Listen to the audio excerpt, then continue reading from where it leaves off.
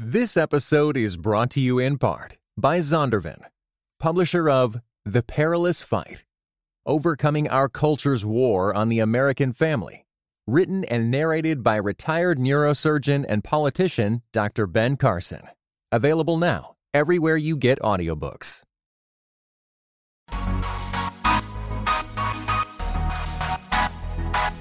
Dynamic voices for a diverse church. This is Pass the Mic. Greetings and God bless. Welcome to another episode of Pass the Mic, dynamic voices for a diverse church powered by The Witness, a Black Christian collective. I'm your host, Tyler Burns. You can follow me on Twitter at Burns23. Follow at your own risk. And joining me as always is the president of The Witness, the man, the myth, the legend, the best-selling author, Mr. Blue Check Verified himself, Jamar Tisby. What's going on, brother? Hey, man, I'm doing well. It's good to be back on the mic with you. And I just have a little quick story. Uh-oh, here we go. No, it doesn't have to do with you this time, but okay, all right. I was about to be like, yo, you just not even gonna tell me before we press record. But go ahead, get your story off.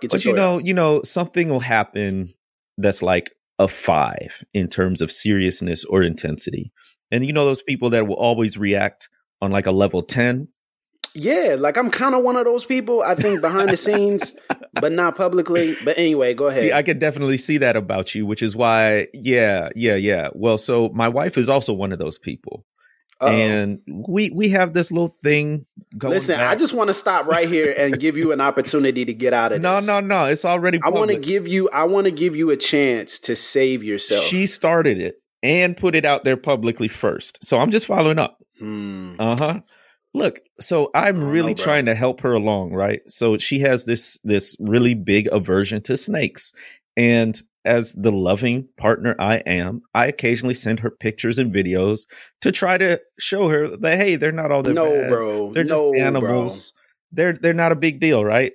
So far, she has not appreciated it. But finally, this time, she just took it way beyond the beyond. So I went to Notre Dame as an undergrad, right? So go Irish. Everything that our big rivals is the University of Michigan. I mean, a lot of people hate us, but big rivals. And so she goes, Wolverines. Yeah, you can stop all that. I mean, we can cut all that.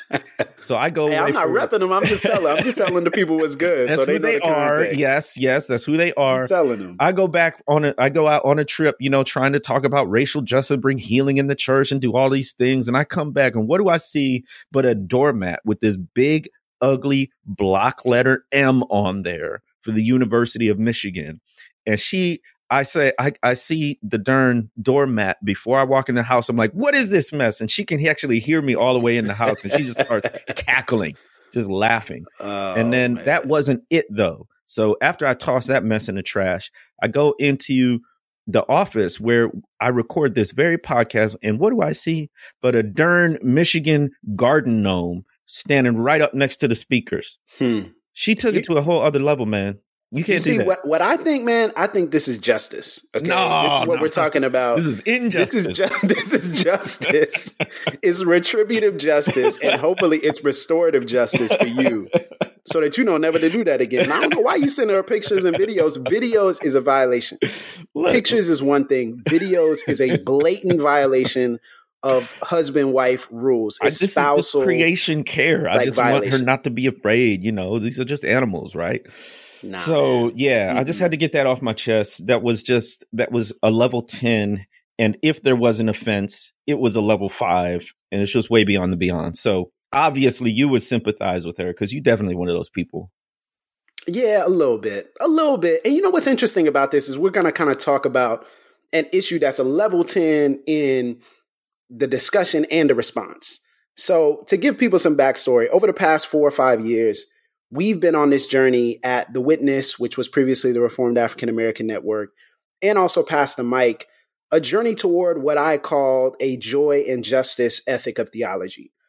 So it's kind of like recalibrating and decolonizing our theology to separate it from its Western cultural captivity and its Southern Christian cultural captivity as well. And so from day one of our journey, it seems like there's been another animal, an elephant, and it's the elephant in the room. And that elephant is abortion. It's abortion and the Black community. And so from my earliest years of Christian education, I was taught that many different things were sinful and were deserving of being decried by Christian communities.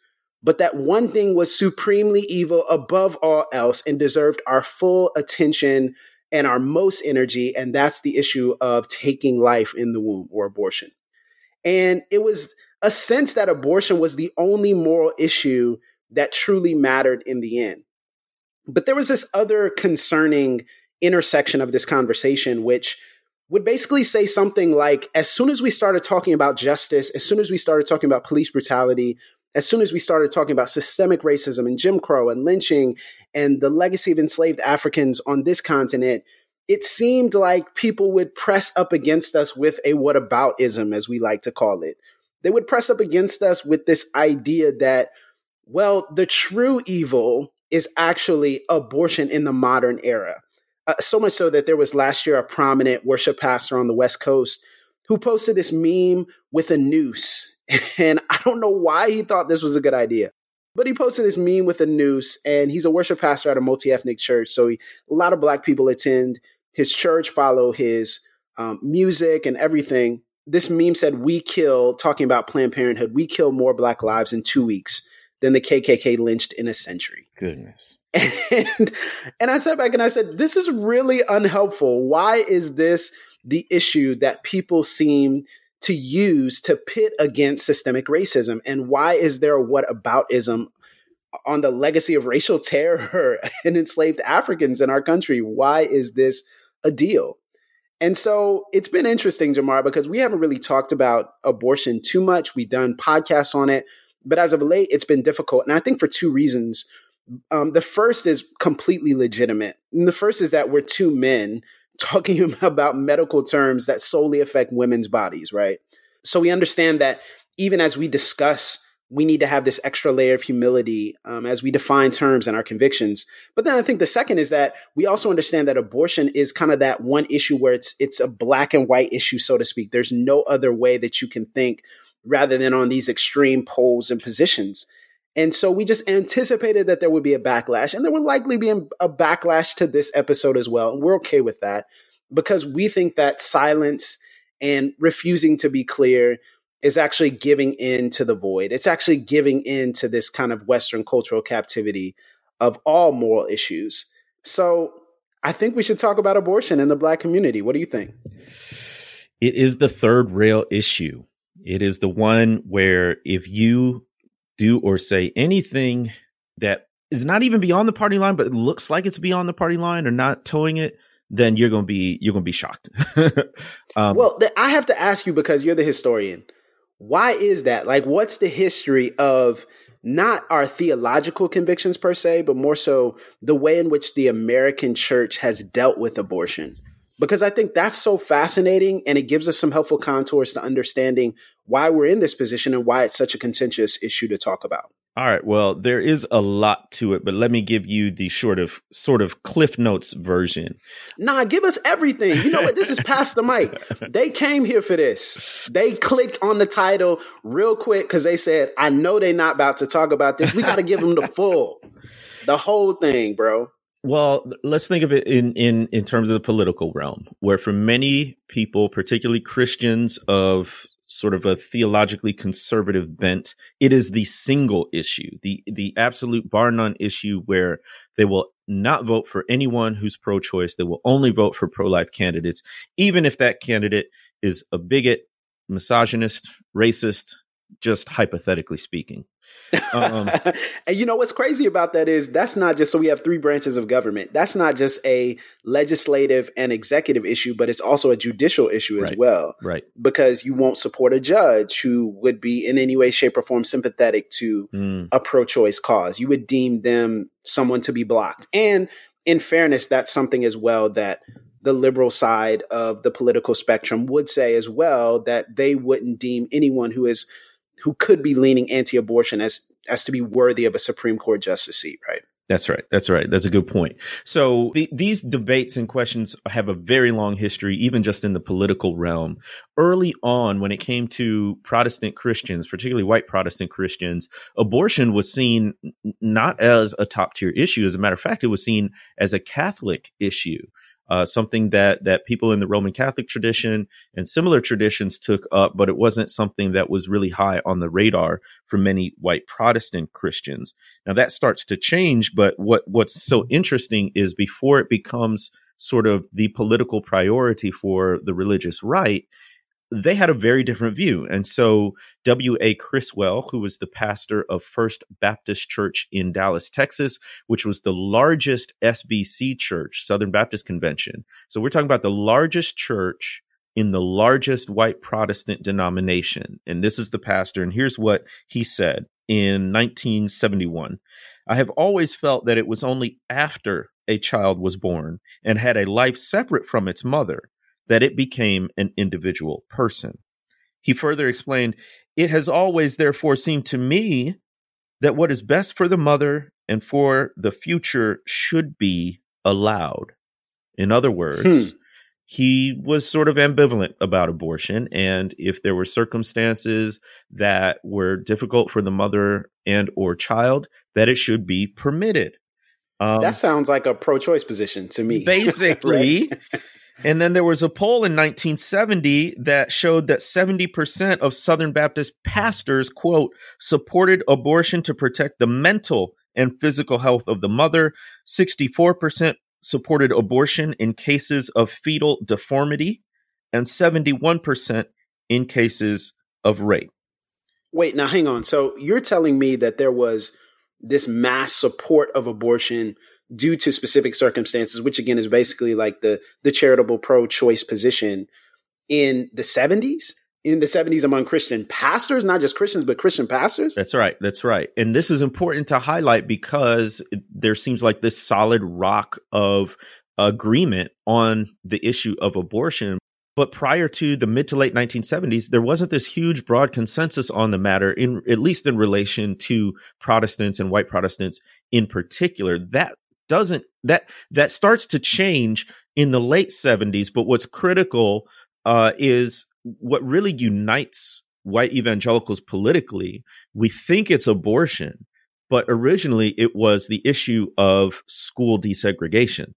And it came from a very strange entity. It was the IRS getting involved with schools like Bob Jones University that deliberately discriminated. They banned interracial relationships for decades, up until recently, up until probably the mid 2000s, I think, is when they officially repudiated the stance. They may have changed the policy before that, but they didn't officially repudiate till much, much later.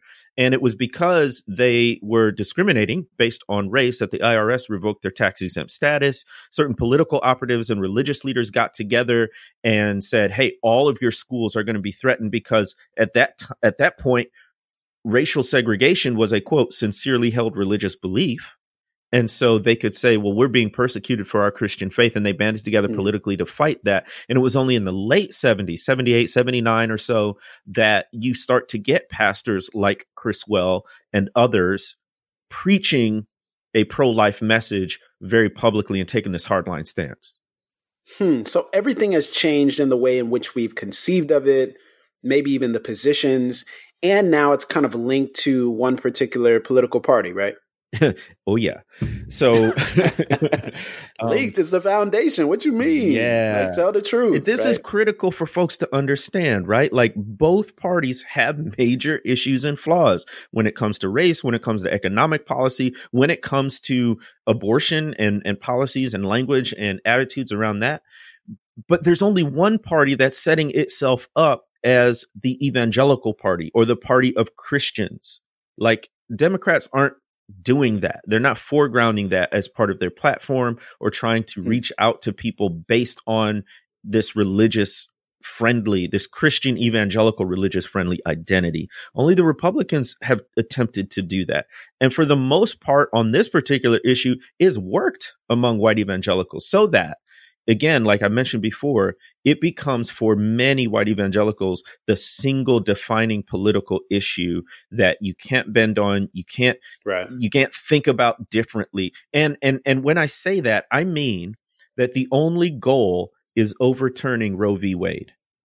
Like there's almost no other discussion of how to prevent unwanted pregnancies or unexpected pregnancies or how to reduce abortions, it's only overturned Roe v. Wade, which is just a very limited way of thinking about a highly complicated political issue.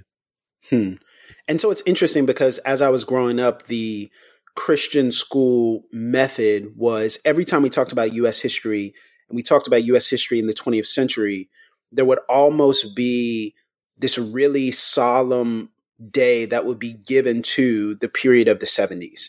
So like starting in 1972, there would be like extra prayer and there would be like extra moments of silence, like leading up to the teacher, whoever he or she may be, like sharing with us Roe v. Wade and talking about abortion. And there would often be crying involved. There would often be this like extremely emotional appeal and this emotional presentation, which was interesting, I think, mainly because all of the discussions and lectures around the 60s were kind of passed over very quickly. Like there was no sort of pause or no sort of emotion as relates to the assassination of Dr. King or a legacy of Jim Crow and lynching or even the history of enslaved Africans. But it was more so this, we have to be very emotional about abortion. And so what I initially saw was a lot of Christians and even people who I knew who are part of my family, even Black Christians who were very influenced by this method, this ethic of public witness, who would say, I never vote for a president or I never vote for any politician who would even be soft on abortion, who would even be nebulous or vague on abortion. So it put in my mind at a young age this idea that this was the core issue, that everything else you can skip over. And it's weird to think about that now because it's almost as though I was lied to, right? It was almost as though I was brainwashed. It was almost as though I was put almost to pit my own personhood against a very important life issue. And I don't understand why that was the tactic. I mean, I can kind of get it from a power perspective, but what are some things that have bothered you about the abortion conversation? Even as you've heard about it, you've been trained in seminaries and conservative institutions. So what are some things that have bothered you about the abortion conversation? I received similar messages as you just described, of where it was just kind of assumed that this issue, again, in a very narrow politicized sense of overturning Roe v. Wade. In other words, no talk about contraception, no talk about sex education, no talk about poverty and the other issues leading women to feel like and families to feel like they can't bring another life into the world. So the message I heard was overturn Roe v. Wade, only vote for politicians who take that stance. And do so almost to the exclusion of any other issues, no matter how relevant or salient they may be. And this is bolstered by scripture, of course. And obviously we value and consider life sacred. But when it comes to how to handle that as a nation, as a polity, as a citizenry, then we have to approach this conversation with humility and nuance that the complexity requires. What bothers me about that conversation is not just how narrow it is that, and I'll just put this out there, it seems to me like abortion is the safe evangelical social justice issue. Explain that, because I think I vibe with you, but explain that. So there's a costliness to pursuing justice. Even see, this is how you know it's the case, is because you're pausing and you're taking a deep breath. There's just so much to unpack. And there's like layers we're not even addressing, exactly. And there's layers that we're not even talking about, which, we as men, we should also talk about the misogyny and misogynoir angle as well. But we'll definitely talk about that. But abortion as this quote unquote safe evangelical social justice issue for a lot of reasons. Number one, abortion may or may not ever personally affect you. Obviously it's a possibility for any family. It's always sort of on the table there. But if your family hasn't gone through it, or if you're not a woman, there's only so close that this issue is going to get to you.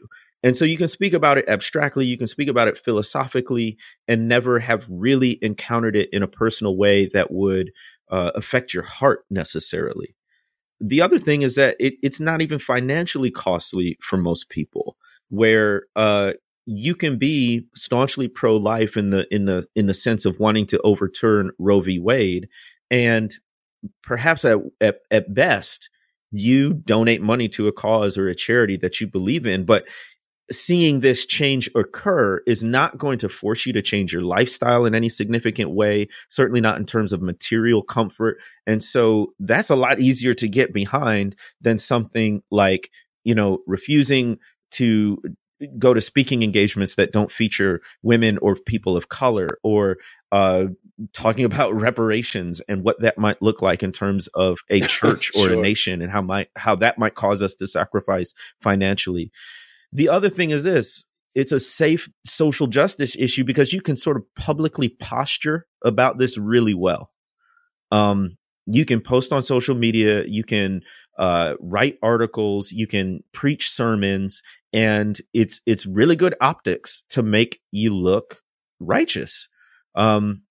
But you don't even necessarily have to really mean it, because you can talk about all of this stuff and it doesn't have to. It can, but it doesn't have to require much personal sacrifice. And then lastly, Right. and I think this is what's most insidious really about any justice issue, but particularly about this one, is you can sort of publicly posture, but secretly support abortion. Because when it comes to your family, or when it's you, you can say, okay, this is the best decision for me or my loved one, but keep that secret. And nobody ever Right. knows, but then still publicly front. And you will never know the number specifically, but it's not zero. Not that you can't change your mind, having done something once and then later having changed your mind. I'm not talking about that. I'm talking about people who will publicly posture like they're so pro-life and staunchly for having babies in basically any situation. But then when it actually hits your family and your situation and your network, you suddenly take another tack. So that bugs me about the whole thing. That's interesting, I think, mainly because it's really a critique of individualism, like an individualistic look at morality.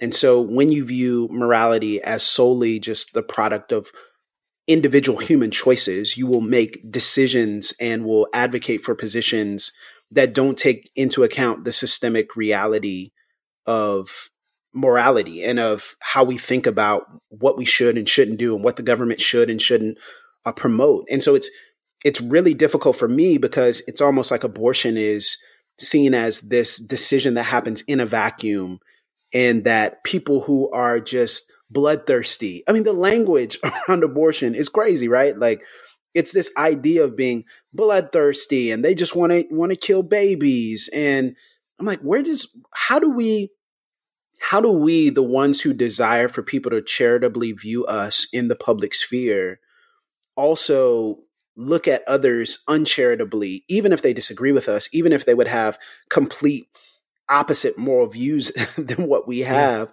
How is it that we're like assuming that because of that, they are literally worshiping on altars of false gods? Like, that's literally what's happening, and that's all they want. And there's this bloodthirsty desire, and it's a culture of death.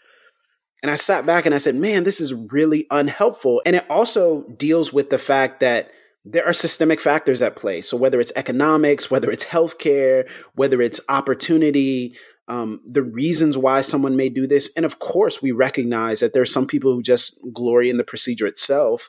But at the same time, we don't think that's the majority of how people view the issue of abortion and how people view the procedure and their views on science. There's one different thing that I have to bring up, though, and it's this idea that being pro-life means that you share slanted commentary. Here's what I mean by that. There was a recent issue that came up in one particular state, and I'm not going to go into it because we'd have to do this long diatribe about what we think and why we don't think this and whatever it may be. But it was a recent issue that came up, and I was having a conversation with someone about the bill itself. And they said, well, the bill says this. And they sent me this quote. And I said, where did you get that quote from? And they said, oh, well, it's in the news. I'm like, where? And they shared a pro-life site. So they shared the link. So I go and click the link and I said, that's commentary. That's commentary from someone who's kind of peering in and giving their opinion. And it may or may not be true per se, but you thought this was found in the actual bill, right? And they were like, no, well, yeah, I thought it was found in the actual bill. And wait a minute, it's not. I'm like, no, let's read the bill together. And so we read the bill. We had issues with the bill, but at the same time, it wasn't what people said it was, right? Like it wasn't the extreme position that the commentators put in. And some of these pro-life sites and commentary, they're unnecessarily slanted.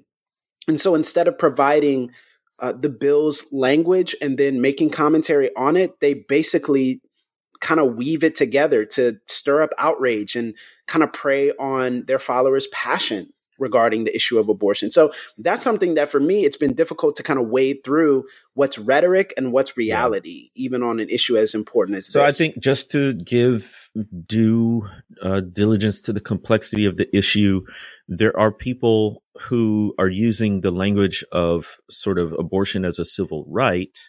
And when they do that, they take really strident stances publicly. But again, these aren't always in the laws or the bills. So you're right. We have to separate rhetoric from reality when it comes to this. This is a highly charged issue, right? Like if anyone's considering abortion, it's very personal and you have very strong beliefs and oftentimes ambivalent beliefs about it. And I just think overall, we need to have a deep level of humility about this because we can talk, really in strong language when it's just this sort of abstract on paper thought experiment. But when it affects someone who we know, love, and care about, then we start to see, well, it's not as cut and dried in every situation as we may presume it to be, whether you're pro-life or pro-choice. And so I think for all of us, that should lend to a humility.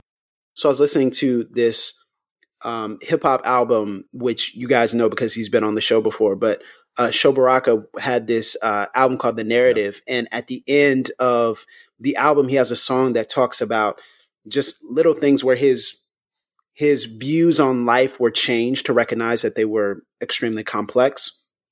And so he talked about how thoughts of an abortion made me appreciate the sanctity of life, so to speak. And it kind of surprised me because I said, man, Sho Baraka is like this Christian rapper or this, this guy who's been occupying this space, so to speak.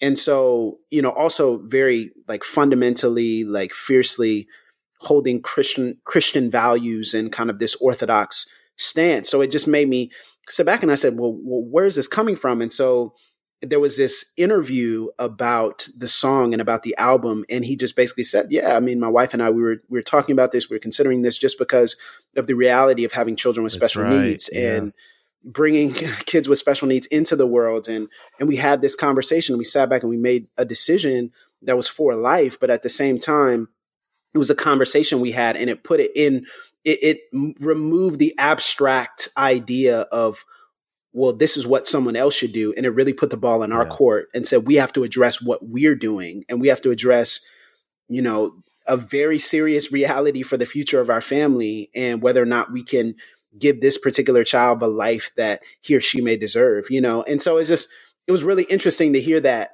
from him. And it made me sit back and say, that's just another example. And then obviously pastoring, like when you have proximity with people, it changes when you, I mean, and this just happened to me, like when you have a 14-year-old young lady who's been, who has a child with a 19-year-old young man, right? Like, and you have to address the statutory rape angle and you have to address the family feels such shame because, it's their 14-year-old daughter or niece or granddaughter who's pregnant. And so they're having a conversation about abortion. And so when you have that situation, you have to sit down with the people involved and the parties involved, and you see the pain and you see the hurt and you see how distraught they are.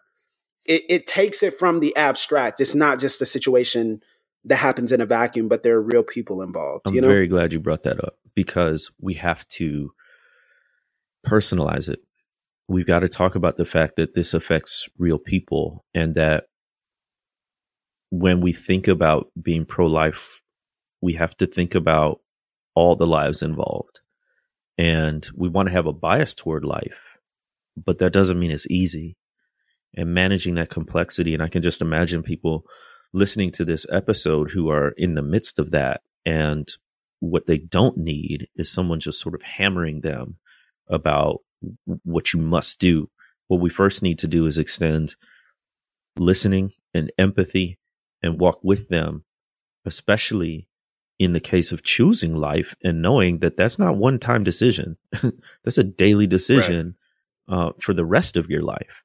And that's nothing to take lightly, which is another one of the things that bothers me about the way this discussion has been framed by many people as a racial issue. Yeah, let's get into that. Let's get into the racially charged. What did the AP say we shouldn't do anymore? Call it racially tinged. That's right. That's out. The AP style book said that's out. Call it racist when it's racist. Yeah, let's get into the racist implications of how the church has talked about abortion. Yeah, so there's two levels. There's an ideological level and a political level to this. So on an ideological level, what really frustrates me about the framing of abortion as an issue is that people can use this as a cudgel to pathologize Black people, Black communities, and especially Black women. Yep. Absolutely. So what happens is you will have some voices that criticize Black women for having children too young or out of wedlock or whatever it might be. And then those talk about this, Jamar. Talk about this. Go ahead, say this again because they need to get the full quote. But talk about this, Jamar. Yes. Man. Go ahead. So you have some voices who criticize Black women for having children too young and out of wedlock. So it's bad if Black women have children. And then you have these same voices turn around and demonize those same women for aborting children. It's like you can't win. You have them and you're criticized. You abort babies and you're criticized. And you never actually even get to the core issues underlying that. But in the meantime, you've thrown Black women under the bus yet again. Here's what I hear whenever someone says that, whenever someone makes that comparison, whenever someone has that morally inconsistent stance, what I hear is y'all don't love your kids. Like that's the issue. The issue is you don't care about your kids. Like that's the fatherlessness thing. That's the abortion thing. That's you got kids standing on the corners. Why aren't y'all going to talk about this? Why don't y'all care about your kids? That's what I hear all the time. It's with parenting. It's with the way we talk to our kids. It's all of it. It's y'all don't care about your own kids. And you know what? That infuriates me because I saw this up close as a teacher and a principal, the way not only biological families, but the whole community cared for kids is breathtaking, right? So especially in a high poverty situation, I live in a community that has literally twice the national average of people in poverty. And so folk don't got a lot of money. And that's racialized too. It's mostly the Black folks in the community who don't have a lot of money. And they have children. And when they do, the way the family, the community gathers around, like I said, is breathtaking. So it'll be aunts and uncles, it'll be grandmothers and even in great grandparents that actually take kids in and raise them as their own. People talk about like, why don't more Black families adopt and whatnot? They're doing it all the time. It's just not through an adoption agency. We're taking care of each other's kids. They don't post it. They're not posting it on Facebook like they need to get a trophy or something. It's just, this is somebody in our community who we care about. So there's always going to be room at the table, room in the house. There's always going to be some effort made to care for children. So the fact that some folks who have almost no meaningful interaction with Black individuals or Black communities are going to stand up and say, in various ways, you don't care about your kids, man, go on somewhere. And beyond that, I think it's also the idea that they would swoop in and tell us what is more important, Black death. So like what you really should be focused on is, and this is kind of the root issue of the entirety of the conversation as it relates to abortion in the Black community, is that there's just kind of this imperialism of morality itself. So it's like, we need to tell you what is moral. Like we need to teach you what is moral. And that's what they do when they ran about Chicago. That's what they do when they ran about out of wedlock. You know, out of wedlock children. It's funny. I think I've told this story on the podcast. It was probably years ago though. So I was doing my first racial justice panel. It was in 2014, right after Mike Brown had been shot. Was doing my first racial justice panel, and a lady came up to me and said, I just really appreciate, this was during the intermission. So I still had more panel to go. And she came up to me and said, this is just really great. I really appreciate what you're saying, and she's like, and she like stares at me and says, well, why don't you guys talk to Black men about having kids? Huh. And I was like, I'm sorry. She was like, you need to tell Black men to stop having kids. And I'm like, man, what are you talking about? Like, I was stunned. Like, I was like, wait, what do you say? I just don't feel like nobody says anything. And I'm like, what do you mean? Who is nobody? Who are the people who are not saying anything? And it's almost as though it's this idea of, you guys don't talk about this enough to our liking, because what you need to do is you need to pathologize your own community. And then that's currency with us. You get currency. You're morally courageous when you pathologize your own community. That's what we see. That's the elevation of certain Black conservative voices. Certain Black conservative voices have to talk negatively about us or about people like us who talk about quote unquote social justice, because that's currency for them to advance. And then they get jobs, and then they get opportunities, and then they can speak alongside some of their best and brightest voices. But it's a rite of passage that if you don't talk about it in a way that encourages Black respectability, you're not allowed into the inner circle. So it's currency to pathologize Blackness, especially for, and let's just be real here, it is Black people in general, but it's almost exclusively in Christian conservative circles, Black men. So it's, if we're the ones who do it, if we're the ones who pathologize Black women, if we're the ones who erase them, if we're the ones who fail to show care and concern for their individual circumstances, or quote unquote soften our stance or have more compassion, then we get the opportunities. Black women just get retweets, but Black men get all the money and the opportunities. Wow. So that's a whole nother thing, because there's a misogynoir element of it that also is tied into it, because it makes Black women invisible. Black women will always be invisible to people, to conservative Christian circles who do not care about their personhood. They will always be invisible because they will not sit down and listen to them from a stage. They will never do that. That's not what they're doing. What they're doing is they're going to give the opportunities to Black men, but they'll pat the Black women on the head and say, oh yeah, that's good. I'm glad you're talking to your people. But that's another layer of misogynoir, even beyond just abortion itself. For those just tuning in, we hope you got all your prerequisite courses in, because this is advanced material.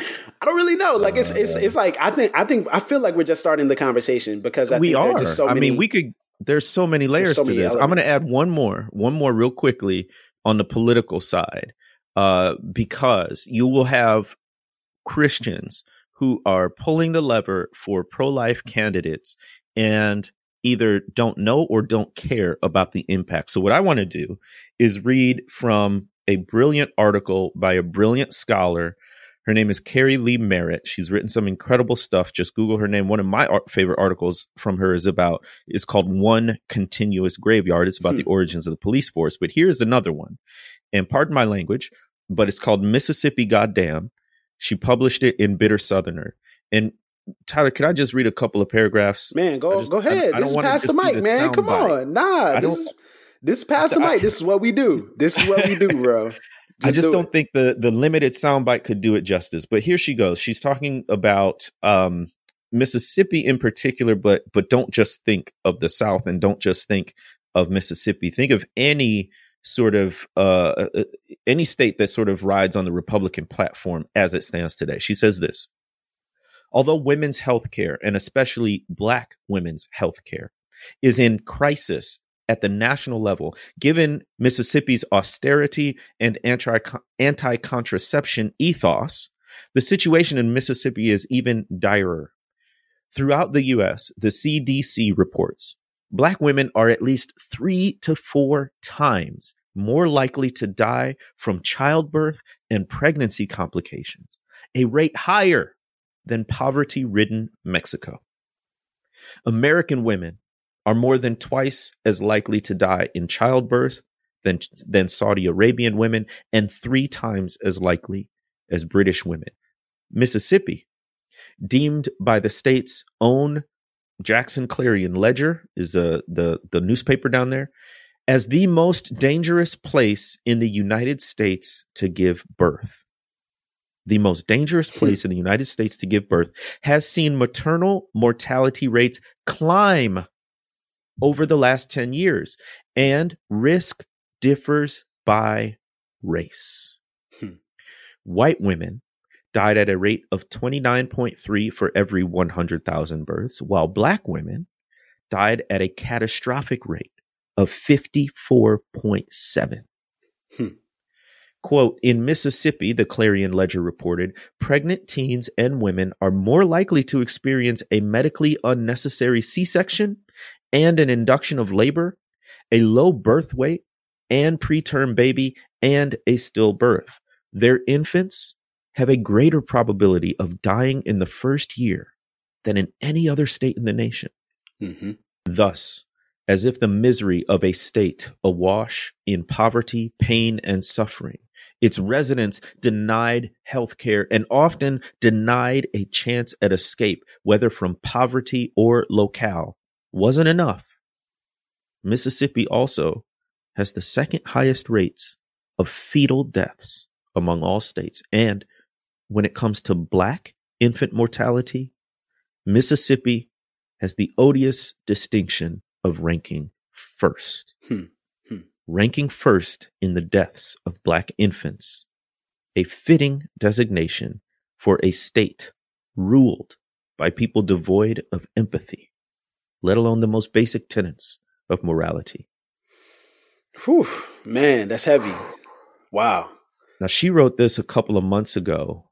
Not much longer after that, Mississippi passed a heartbeat bill, which basically says as soon as you can detect a heartbeat, which is typically around 14 to 16 weeks, that abortion would be outlawed, illegal. Right. And that's just so interesting in a state that is so pro-life as to pass a bill like this. It has the highest rate of Black infant mortality and the second highest rate of fetal deaths overall. And so is it really pro-life is what I'm asking. Yeah. And I think that's been a big thing, as we think about, what's kind of helped us to soften the fierceness of our convictions, because I think both Jamar and I would classify ourselves like in a technical sense, like a moral sense, of like, what is, if we're viewing abortion in a vacuum, would we be pro or anti-abortion? And I think both of us would say we're anti-abortion in the vacuum, but we just recognize that there are a number of different reasons why people choose it.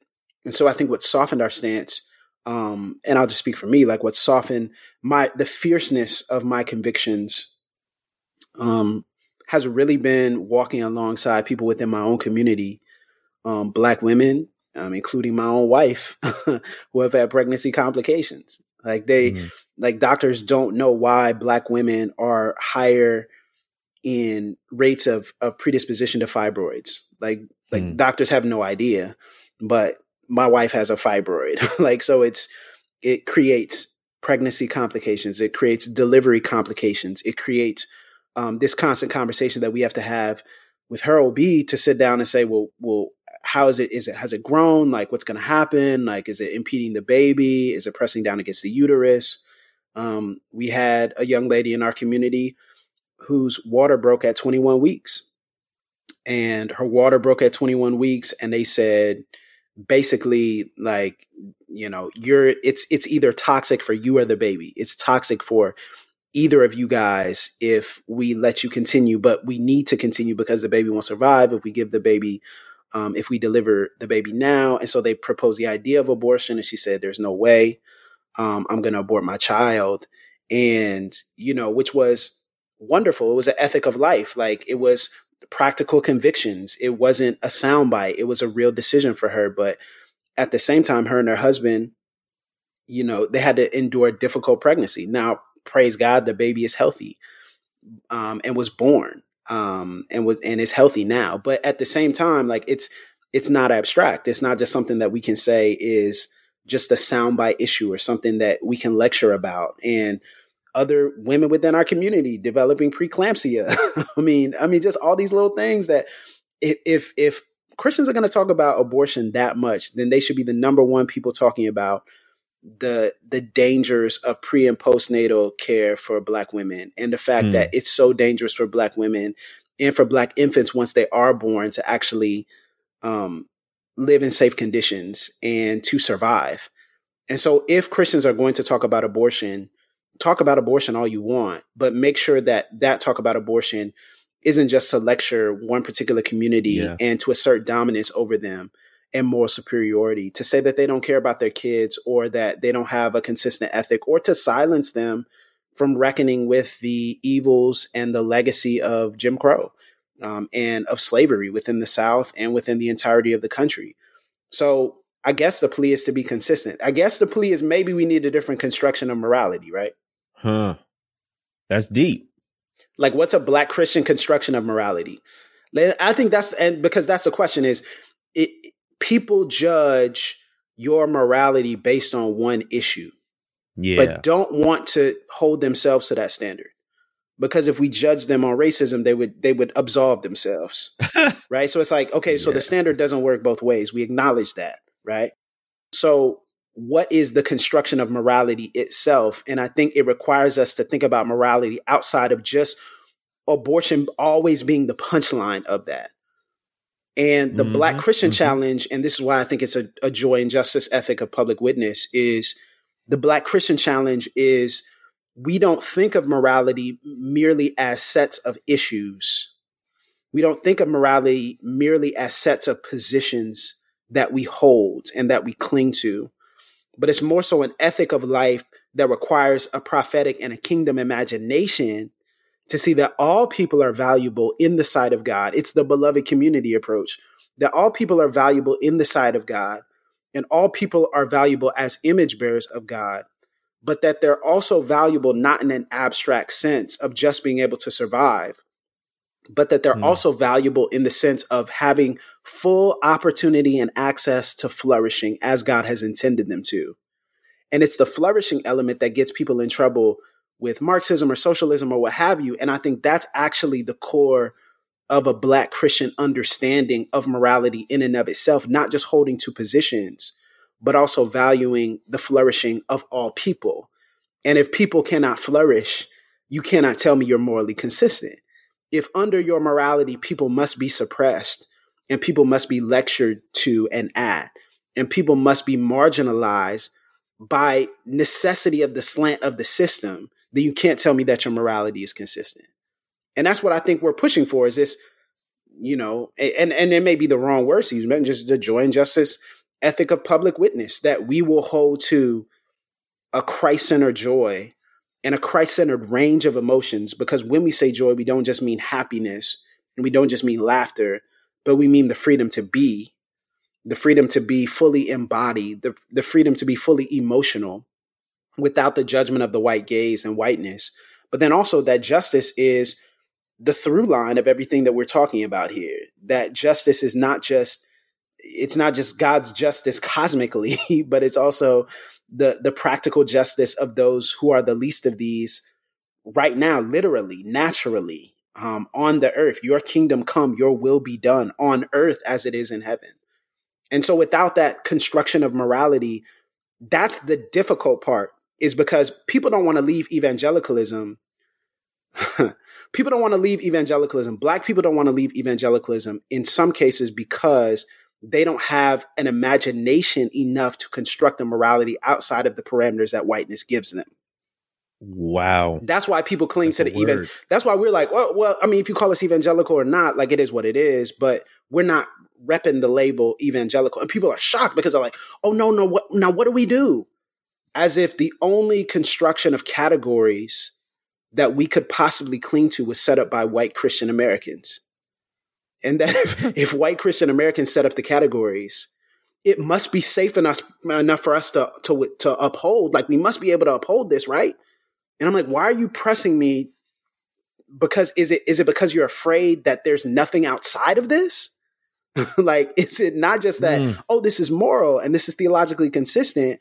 Or is it like, I can't think of anything outside of this? Like, what would it even look like? What would it mean? Or what would it look like not to have the approval of these folks who've constructed that's prophetic. That's kingdom imagination. That's prophetic imagination.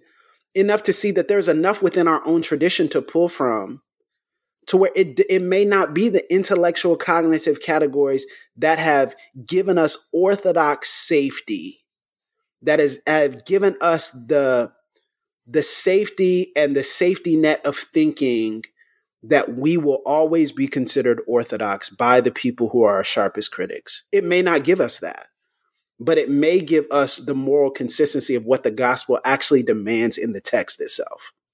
So the moral consistency piece is huge, because I think historic Black Christian traditions have had this more holistic view of not only what the gospel is, but what flourishing looks like.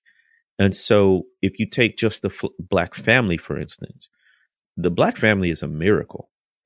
In the United States, when you consider all that was done to break us apart, separate us, and really destroy the Black family, it is a miracle that the Black families have been and are as strong as they are, because you often had families separated from one another during enslavement, husbands from wives, parents from children.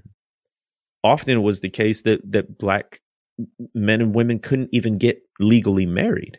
There were sort of partnerships, common law, not even that, because that would imply some level of rights in society, but nothing that anyone who was white necessarily had to recognize. Black women constantly subjected to sexual assault and sexual abuse and having no recourse in the courts. Black men constantly having violence enacted upon their bodies in various different ways. And then to show you the resilience of the Black family, what happened after emancipation? The first thing people did was look for family. They put ads in the paper. They made announcements in church. They looked for siblings or relatives or friends who had been sold away or they'd been separated from in some manner. And that was one of the first things that they did. Another one that they did was get married and start having families of their own. And along with that, look for their proverbial 40 acres and a mule. Why? Not so that they could get rich and lord it over people, so that they could take care of their family. That's joy and justice. So that they wouldn't be dependent. That's joy and justice. That's what it is. Yeah. So like, you can miss me with any implication that Black people, we don't care about our children, or that white people care more about Black life than we do, because throughout history, the efforts that we've had to go to just to maintain family are extraordinary. And the fact that we're still doing it and have done so successfully speaks to our love and care for Black people in the Black community. And the Black family is a miracle. And it speaks to a holistic understanding of the gospel and flourishing that forms an ethic of life that is much more nuanced, particularly when you get to voting, than voting on a single issue. And again, what's the sole goal of all this? Is it to be morally pure, or is it to be morally consistent in loving God and loving neighbor? But is it to be morally pure in position? And I think that's kind of the standard white evangelical, for lack of a better phrase, stance. Let us be morally pure. Like, let us prove that we are morally superior. And by doing that, we will rant against the world, and we'll rant against the people who we feel fall outside of orthodoxy. And so we'll drag them on Twitter and we'll make videos about them. And we'll do all this because that is the standard. That is the white evangelical way of proving moral purity and superiority. Right. Or is it to be consistent in God's command, which is to love him with all our heart, mind, soul, and strength, and then to love our neighbor as ourselves. And so that Christ-centered ethic of gospel love toward God, which includes faithfulness, which includes holiness, which includes sanctification, which includes all that is listed within the scriptures and gives us commands to do. But then also loving our neighbor as ourselves, which would include some sort of self-sacrifice and some sort of consideration of others, not just for our mental superior, our moral, mental, emotional superiority. You have to understand how whiteness works. You do. It still works in Christianity. Like, it's still something. You received a question at your DC location. I was streaming. You received a question at your DC location, and it was this idea of, can white supremacy and Christianity coexist? Like, can they coexist? And it was funny how you kind of answered that question and how some others kind of pressed against that question and the framing, and even answered it in certain terms. But when we talk about whiteness, like, whiteness and Christianity have coexisted, and they're continuing to coexist. And so don't think that every impulse you have is just a morally pure impulse based upon scripture, because your convictions couldn't possibly be informed by anything else other than God's holy writ, right? Like, no, it is a cultural, like, you are bringing your cultural biases to the text itself. But again, that's another thing for another time. All that to say, it's been a long episode, but we had to talk about abortion. We had to talk about the Black construction of morality. And we hope that this gives maybe some guidance and some encouragement to maybe our brothers and sisters who are wrestling in predominantly white Christian spaces and are trying to figure out, what does this look like? And how do we keep a consistent ethic of life, and what is our ethic, and how do we adjust it, and should we be evangelical, and all these deep questions. I don't think we have the answers. I don't think we've even begun to scratch the surface of the conversation, but hopefully this will give you some encouragement to be more consistent to what God has called us to do, which is to love him, love our neighbors as ourselves. That's right. And it's the beginning of a conversation, not the end. And I think if we consider life so important, which we do, then we ought to consider any issues of life with a deep level of humility, owing to the complexity and the gravity of the situation. And I think that gives us a different posture, even on the political issue of abortion, whether you land pro-life or pro-choice. This is nothing that we need to undertake with a sense of arrogant pride, or, as Tyler said, this really sense of moral superiority, because it's not about proving ourselves right or in the right over and against other people. It's about loving other people. And you can't do that from a place of arrogant pride. You can only do that from a place of humility and empathy. So I hope that's some of what you heard today on this very important conversation.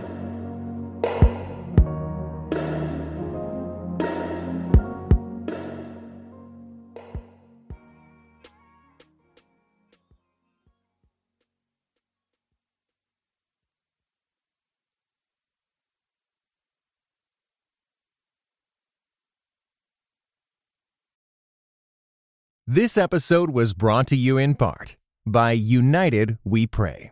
United We Pray is a podcast devoted to praying and thinking about racial strife, especially between Christians. Come join us in praying for the unity of God's people.